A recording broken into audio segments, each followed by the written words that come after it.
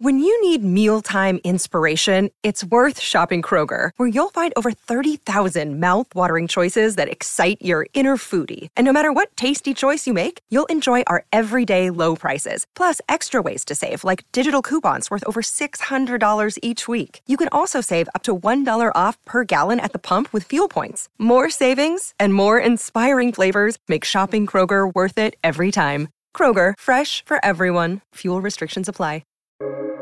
Welcome to the New Books Network. Hello and welcome to the New Books Network. I'm Jimena Ledgard, and today I have an interview I'm quite excited about. I'm joined by Margaret Grebowitz to talk about her latest book, Rescue Me, on Dogs and Their Humans.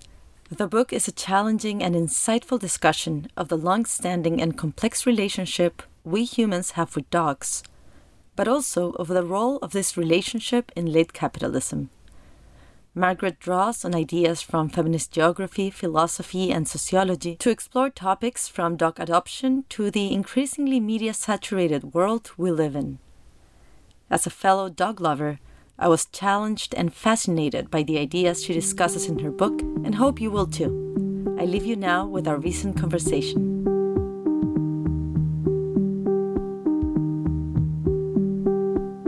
I really enjoyed your book, Rescue Me, on Dogs and Their Humans, and I found myself just very perplexed and challenged by what you wrote.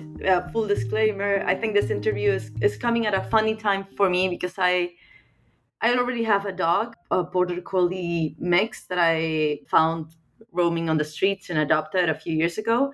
But yesterday, I was walking my dog and I came across another dog, a stray, and it's now living in my house. I have a new dog. So it felt very serendipitous to do this podcast today after adopting a stray just like a few hours ago. Wow. Congratulations. You're living the dream. I think a lot of people have this fantasy, right? I mean, I see this on social media. There's a real need for this kind of, for this fantasy to play out, that there will be a sweet street dog that just sort of wanders into your life, and then you can be the benevolent, rescuer. I certainly dream of it. I'm like, someone give me a pit bull, please. Yes. Yes, and it's funny because I've always had two dogs. I always believed that a dog should have a dog. Like you need to get your dog a dog. And this was the first time in many years that I've only had one dog. And I had been thinking, for a while, I need to get him a dog, but I didn't want to adopt. Like I didn't want to find a dog on a website and adopt him. I kept thinking I'm going to be walking around the street and it's just going to come and it's going to need to be rescued, and I'm going to be there. I'm going to be, the one that was meant to come across him. So, and reading your books, I kept thinking, what does this say about me and my desires and my wants, right? Mm-hmm. As you say in the introduction, and this is, it's mostly writing about an obsession, right? A dog obsession. And I'm going to quote you here because you say, I've decided to embrace my obsession and speak from the perspective of the closeted hoarder, the one who wants too much, loves too hard, and probably does it wrong despite her best intentions. And it's very clear that you're writing from what you call at some point a mood. Like there's something ineffable about writing and thinking about dogs. It transcends our usual logic language. But the book is also a critique of late capitalism. And it seems to me that it's a plea to see and allow the ways in which dogs could potentially show us a way out. And I hope I got that right. I was hoping perhaps you could talk a bit about how the book came to be and when you started writing it and what motivated you. It's a very good question, actually, how this book came to be. It just started to feel urgent at a certain moment in my life. Mm-hmm. And I noticed that I couldn't stop thinking about this question of how to think about life with dogs. Mm-hmm. And I also noticed that there wasn't a whole lot of great literature on this. There were wonderful memoirs, many of them quite, feminist in orientation. There are wonderful books by women about life with dogs.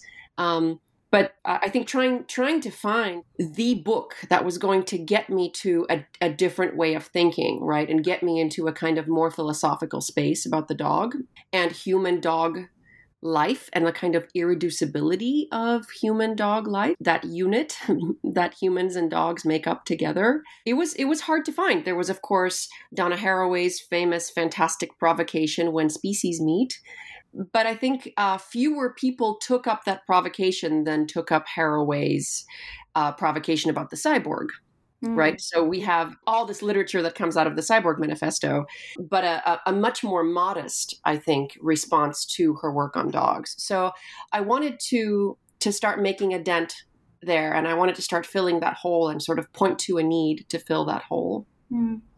And then when I started writing, I noticed that there was sort of like no good starting point. And it really bothered me. I mean, I struggled with this in a way that I kind of haven't struggled with other projects. Usually by the time I know I'm writing something, I sort of know how I'm going to get into it, and it kind of shows itself to me. And the dog question did not show itself to me. The more I got into it, the murkier it became, and the more I found myself indulging these strange compulsions, like looking at Pet Finder for hours. I'm saying this to you as if it were some like dirty secret, right? Because it felt that way. My partner would come in and he'd be like, we're not getting another dog, right? We can't do that right now. So why are you still shopping?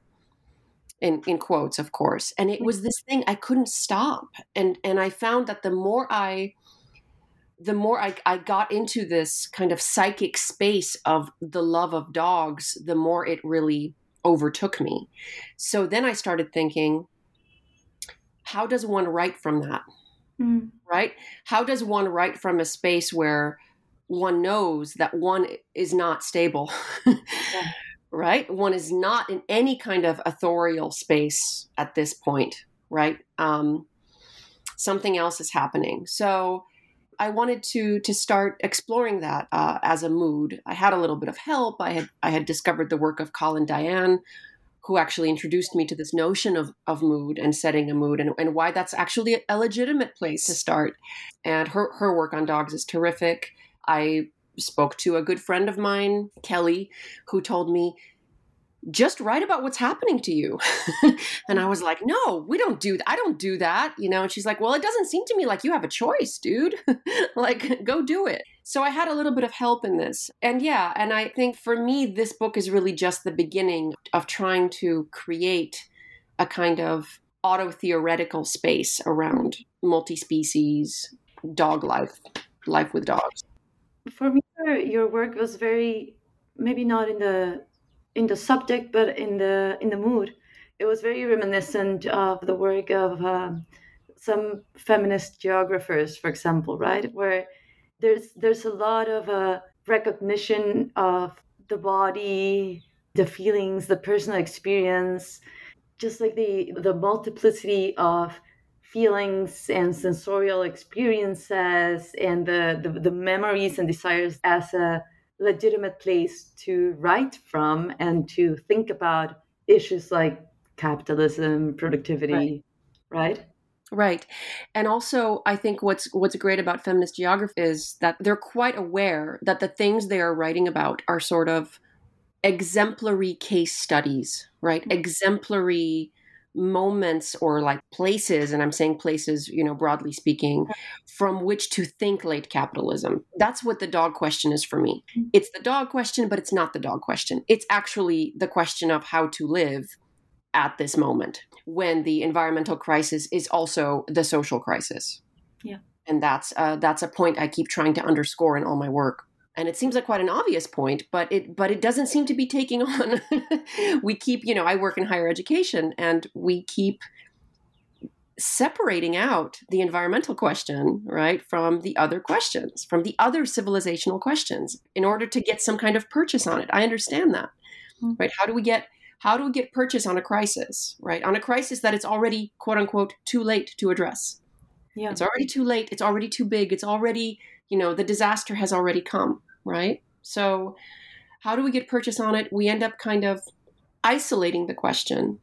Whereas what I think that's what we do in higher ed anyway, like in terms of curricular design and hiring and all of that. We keep talking about interdisciplinarity, and yet we keep holding on to the safety of the old institutional structures, I think. Whereas, something that makes geography so fascinating as a discipline, actually, and the reason that disciplines like geography are actually at the forefront of these conversations about the Anthropocene and about capitalism is because they've hacked this problem.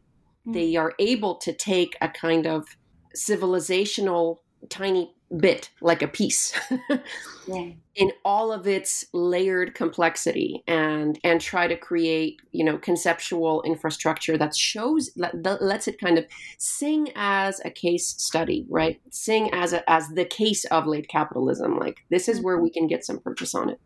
Yeah. So that's how I wanted to think about dog life. I mean, I would talk about dogs to philosophers, and which is my home discipline, by the way.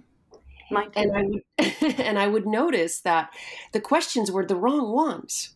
Like, these were just not the questions I wanted to ask. Like, someone said, well, if you're going to write a book about dogs, then you have to spend a long time explaining why dogs are different than other animals. And I'm like, what? No, this is not. If I have to write that book, then that's a whole other book. Like, this isn't what I want to be doing at all, right? Because the experience of dog life is actually completely different once you're in it. And we noticed this with the Great Adoption. This is what the Great Adoption was, this manic expression of, right? That COVID period ended up being this manic expression of finding ourselves in life, in love with dogs. Yeah. It just happened. Yeah. So I love this kind of, in medias res kind of thing that happened. Like, we woke up with dogs, right? I woke up and here I was in dog life. And that, I think, is a phenomenon that deserves its own study. Yeah. And so there, I think it is really good to look to these new disciplines that understand themselves, completely interdisciplinarily at this point, to help us think through these kinds of phenomena, because the existing category of ethics is not the framework for thinking about this. I think it's really interesting what you say about we woke up in dog life, and I know it's always very controversial to try to suggest that parallelism between motherhood and dog life, right? But when I talk to friends who are mothers, they often say those first months with your baby, if you have the luxury of being able to stay at home, or, friends who had babies during the pandemic, they always talk about being reminded of a human self in their own selves that has nothing to do with the way in which their humanity was constrained throughout their lives, right? And I think that during the pandemic, for people that were living with dogs, and I experienced this, we were in lockdown. A lot of us lost our jobs, sources of income. We couldn't go out. And my relationship with my dog changed a lot, because it also changed how I felt about my own humanity. Right. It seemed to me that for a few months, I was, from just one moment to the other, thrown into this dog life and dog way of existing and being that I was not familiar with, and that I think caused a seismic change in a lot of people, that now, as you write, kind of like the work-life balance and the system is trying to tame again and to bring back to the old ways that can be quantifiable and measured as productive or not. I thought that was a very poignant point throughout your book. And I was also hoping that perhaps you could talk a bit about something that you write, I think, in the first chapter, that is that you argue that, following the concept posed by science writer Linda Stone, dogs could be considered essential self-technology, right? And you talk about the embodiment of dogs. And when I was visiting your book yesterday, at some point I was laying on the floor with my dog, just staring at his eyes. Of course, like one does. Yes. Yeah. And I realized that those moments for me feel, my entire life feels so media saturated. And those moments are the only ones that don't. Even things like where I used to find a respite from that saturation and from that quantification, like doing yoga every day. Mm-hmm. Now I do it in front of a screen from an app. Mhm. I have my Fitbit, so even if I don't want to, I get to see how many calories I burned, Yep. etc. But being with my dog is free of that, right? Well, it's free of that right now. Yeah. But I promise you, your friend Late Capitalism will come and make sure that there are Fitbits to somehow quantify the amount of time that you spend looking into your dog's eyes, Yeah. and how it brings down your blood pressure and how it brings down your dog's heart rate. The moment that these forces, I don't know what to call them, these late capitalist forces figure out that there is money to be made around the measurement of these immeasurable things, of course they're going to co-opt them. I think it's perfect that you bring up children, actually. Not children, but whatever this thing is, this like strange blob that is that experience of being with and sort of losing one's boundaries with a child. Yes. And thanks to a child. I think all of that is totally appropriate to bring up here in various ways. I mean, I think as you were talking, I had many thoughts. So I think in COVID, when the lockdown happened, we found ourselves not just sort of thrown into life with dogs, but thrown into life with ourselves in ways that we had completely forgotten how to do, or maybe never knew how to do. Right? Suddenly there was this new temporality. Suddenly there was this, you had to kind of figure out how to be. And so many people made this discovery that they liked it. Which is something, no one predicted. In fact, what was predicted was the opposite. It was predicted that we would all die of COVID, first of all, but also of loneliness, lack of media, of lack of being able to go out to restaurants and spend money and make money and spend more money and make more. I mean, what would we do without that, right? And suddenly all these people were saying, I like my life like this. I don't want to go back. I don't want it to change. And so I think something very real happened there that we haven't begun to really contend with. That is a key to thinking about things like having children, right? Being with children, being with dogs, caretaking, what care actually is, what reciprocity actually is, and how it breaks down the sort of subject-object distinction that we are so used to thinking about life in terms of, and thinking about, our individuality and experience and freedom and thought itself. We're used to thinking in sort of individualistic bounded terms about phenomena that we are learning can no longer be framed that way. So COVID was that lesson, and I think it was very much the reason that we keep eliding between parenthood and pet parenthood in ways that really piss people off. I mean, there's a whole war on TikTok about how my dog is better than your child, right? I mean, it's a joke, but it's also not a joke. There's this, child-free movement, and a lot of those child-free statements are by women. Not all of them, right? But many of them are by women, and many of them involve dogs.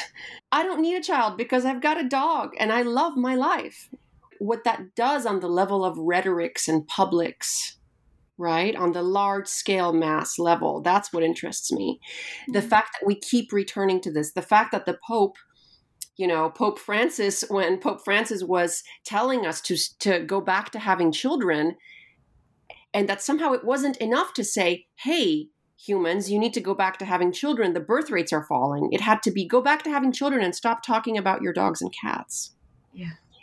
If the Pope notices a problem, then we're really talking about, some kind of large scale, as you put it, seismic shift, not just on the personal level, but on the level of like large scale affect. Yeah. Large scale desire. Yeah. And I think that bringing up the childcare moment is absolutely appropriate here. Mm. When you talk about the concept of the pack, right, and you talk about how this concept has been so pervasive in dog world and in popular culture, even though it's been discredited for such a Yes. long time. And I mean, I think for a lot of dog owners, it was intuitive, even at the height of the pack concept height. Yes. For a lot of us, it was intuitively clear that that was not what was happening in our life with dogs, right? We were not fighting for the alpha role. Mhm. We were coexisting as complex individuals needing and requiring different forms of interaction at different times, right? It was not Right. a structure that had to be adhered, otherwise risking the collapse of the order in the pack. Right. And I think that trying to think beyond the pack also gives us new ways to think of ourselves in relation not just to our dogs, but to the world around us and care and family. Because you also write about how dogs have been made to be kind of like the final piece in the perfect heteronormative, uh, Mm-hmm.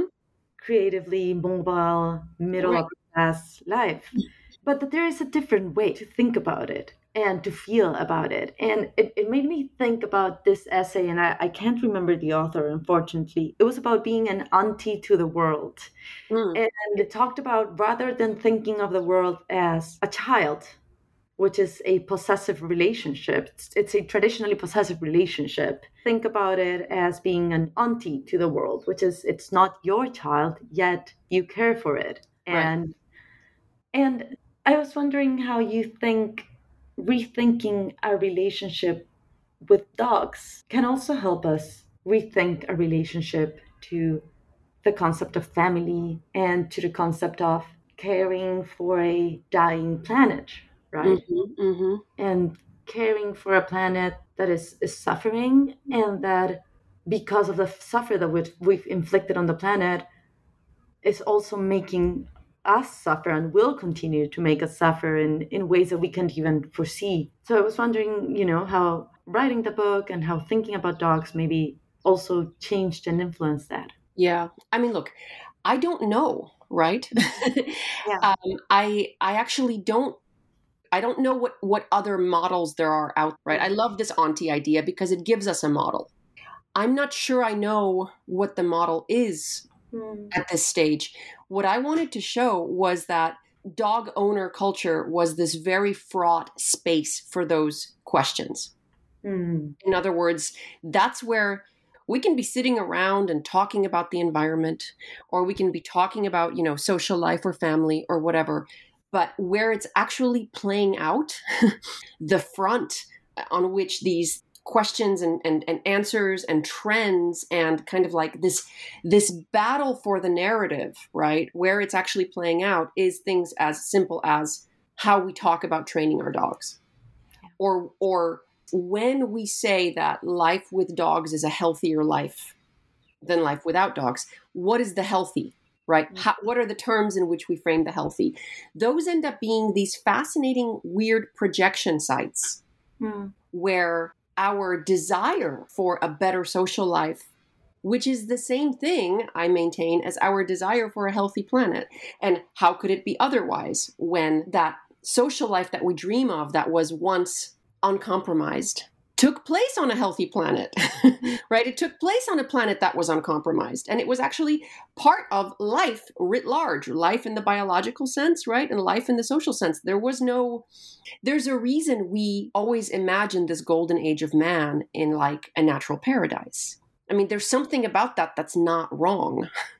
Yeah. So for me, there's a lot in what you said. I want to go back a little bit to the very beginning when you were talking about how owners always knew that that a strict pack structure was not what was going on, right? Owners always, just by virtue of experience, knew that something different was happening.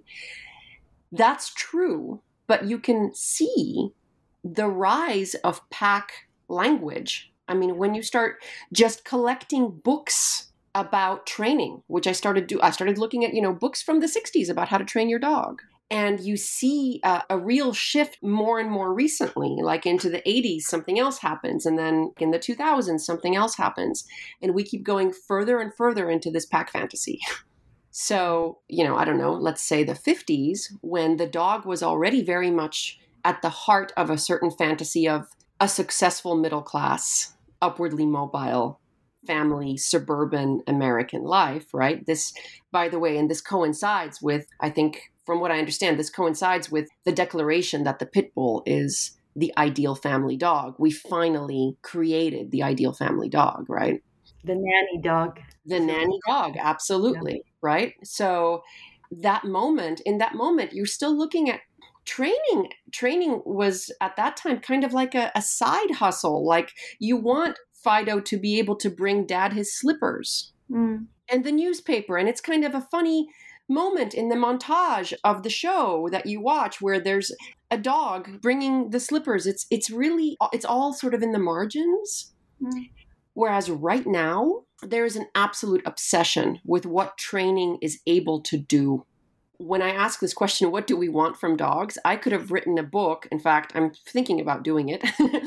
What do we want from training? Because man, is that a projection space?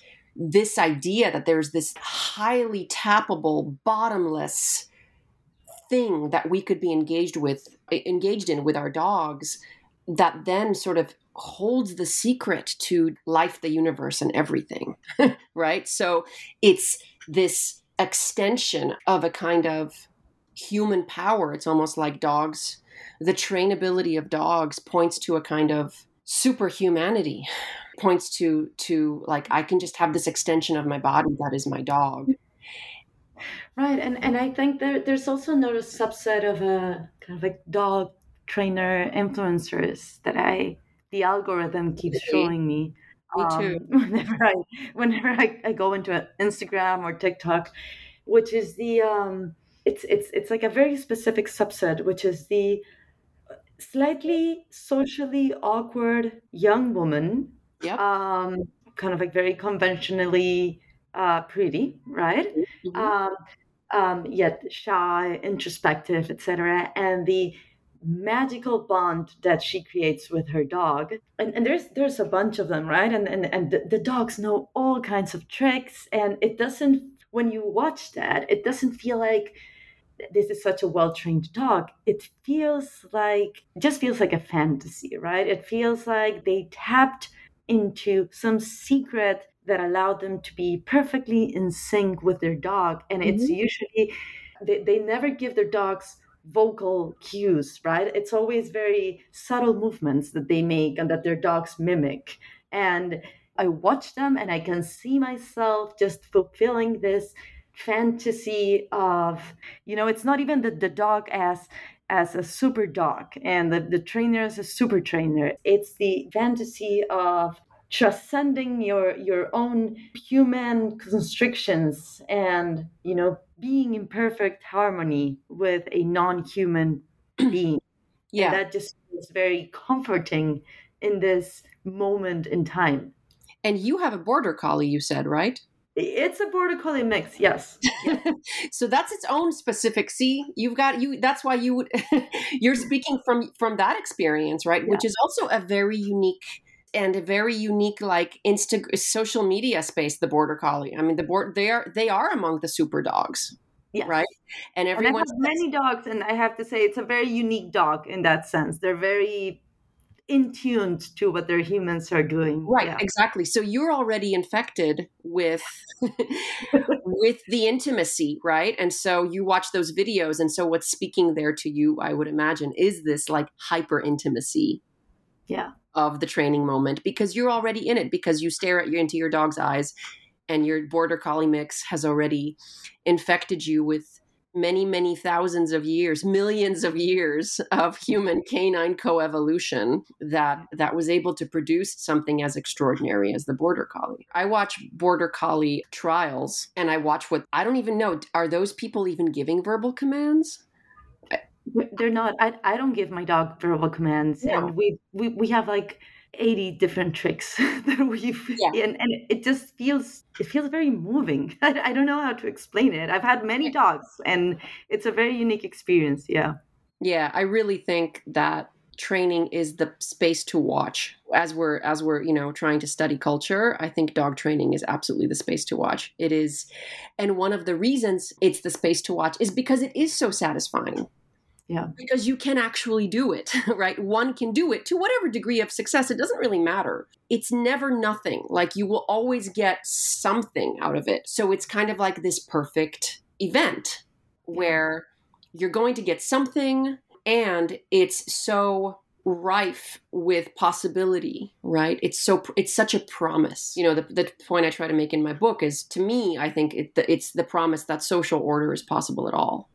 And the reason I made such a big deal out of this is because when I was writing, about what's the problem with the pack structure, everyone was like, well, the problem with the pack structure is that humans try to be the alpha. But as you say, I don't think most owners did.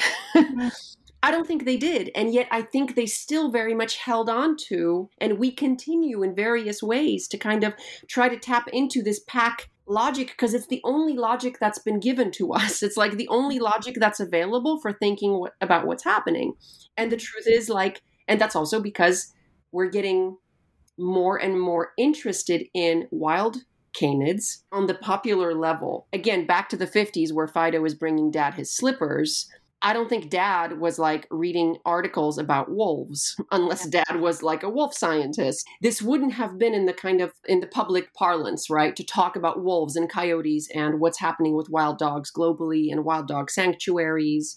This is a new phenomenon. So the more dogs we adopt, the more we become interested in the history of domestication, the story, right, of domestication. How did that actually play out? Yeah. We really want a lot out of that story. It's like this space of high intensity desire. We want that story to give us a lot of stuff about us, about dogs, about the healthy planet, about healthy social life, about what it was like back then. And then we've got these little creatures living in our houses. And every single article that you read now about dog psychology points you back to wild dog psychology.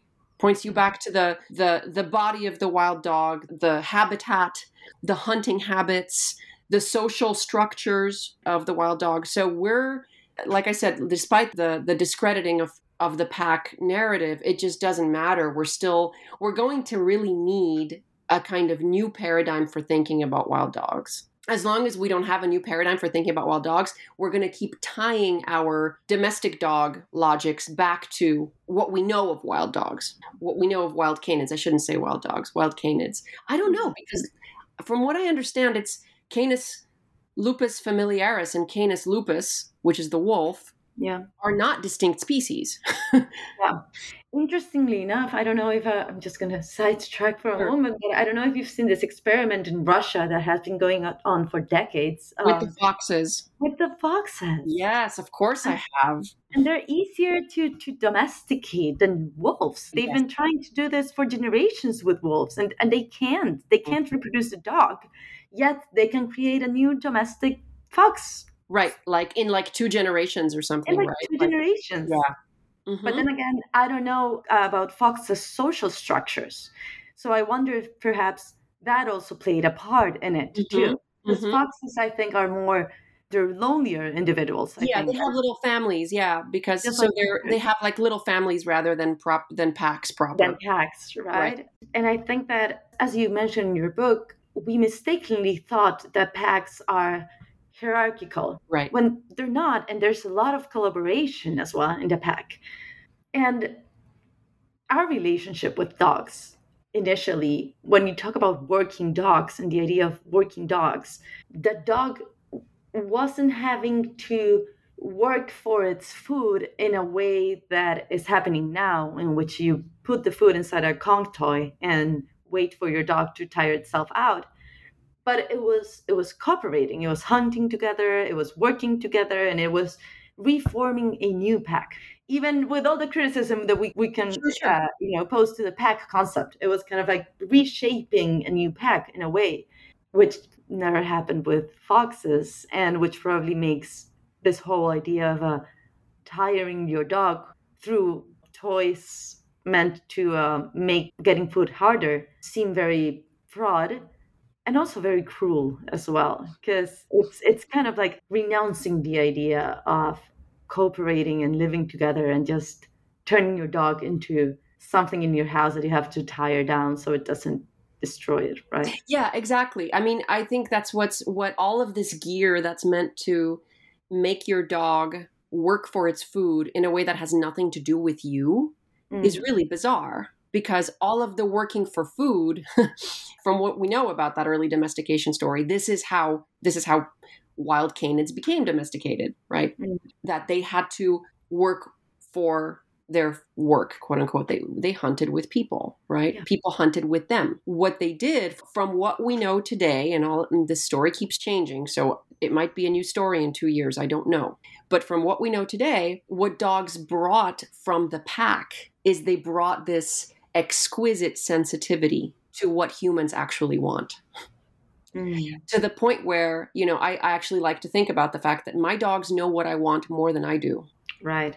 And they're built to be that way. They are built to know what you want when you don't know what you want. When you're walking around going, what do I want? Why am I so freaked out all the time? Why am I having an anxiety attack, right?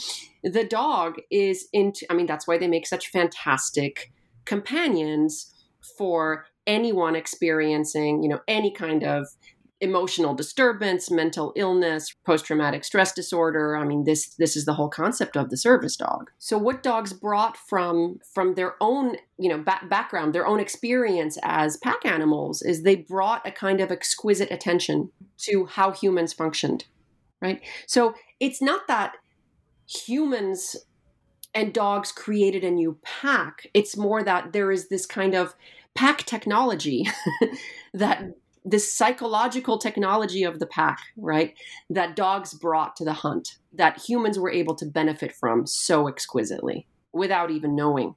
And that's the domestication story as we know it right now. Thank you, Margaret. It's been a fantastic conversation, and I truly loved your book, and I think it's going to be a book that I'll be revisiting soon too. And I'm very much looking forward to your next project. Well, I'm very impressed with you for taking home a stray dog when you already have a dog. That's no small thing, right? That's no small thing. I'll be thinking of you guys, all three of you, together. Thank you. I'm very excited, though nervous. I woke up in the middle of the night asking myself, what have I done? Absolutely. And I'm sure that's just the first time, not the last.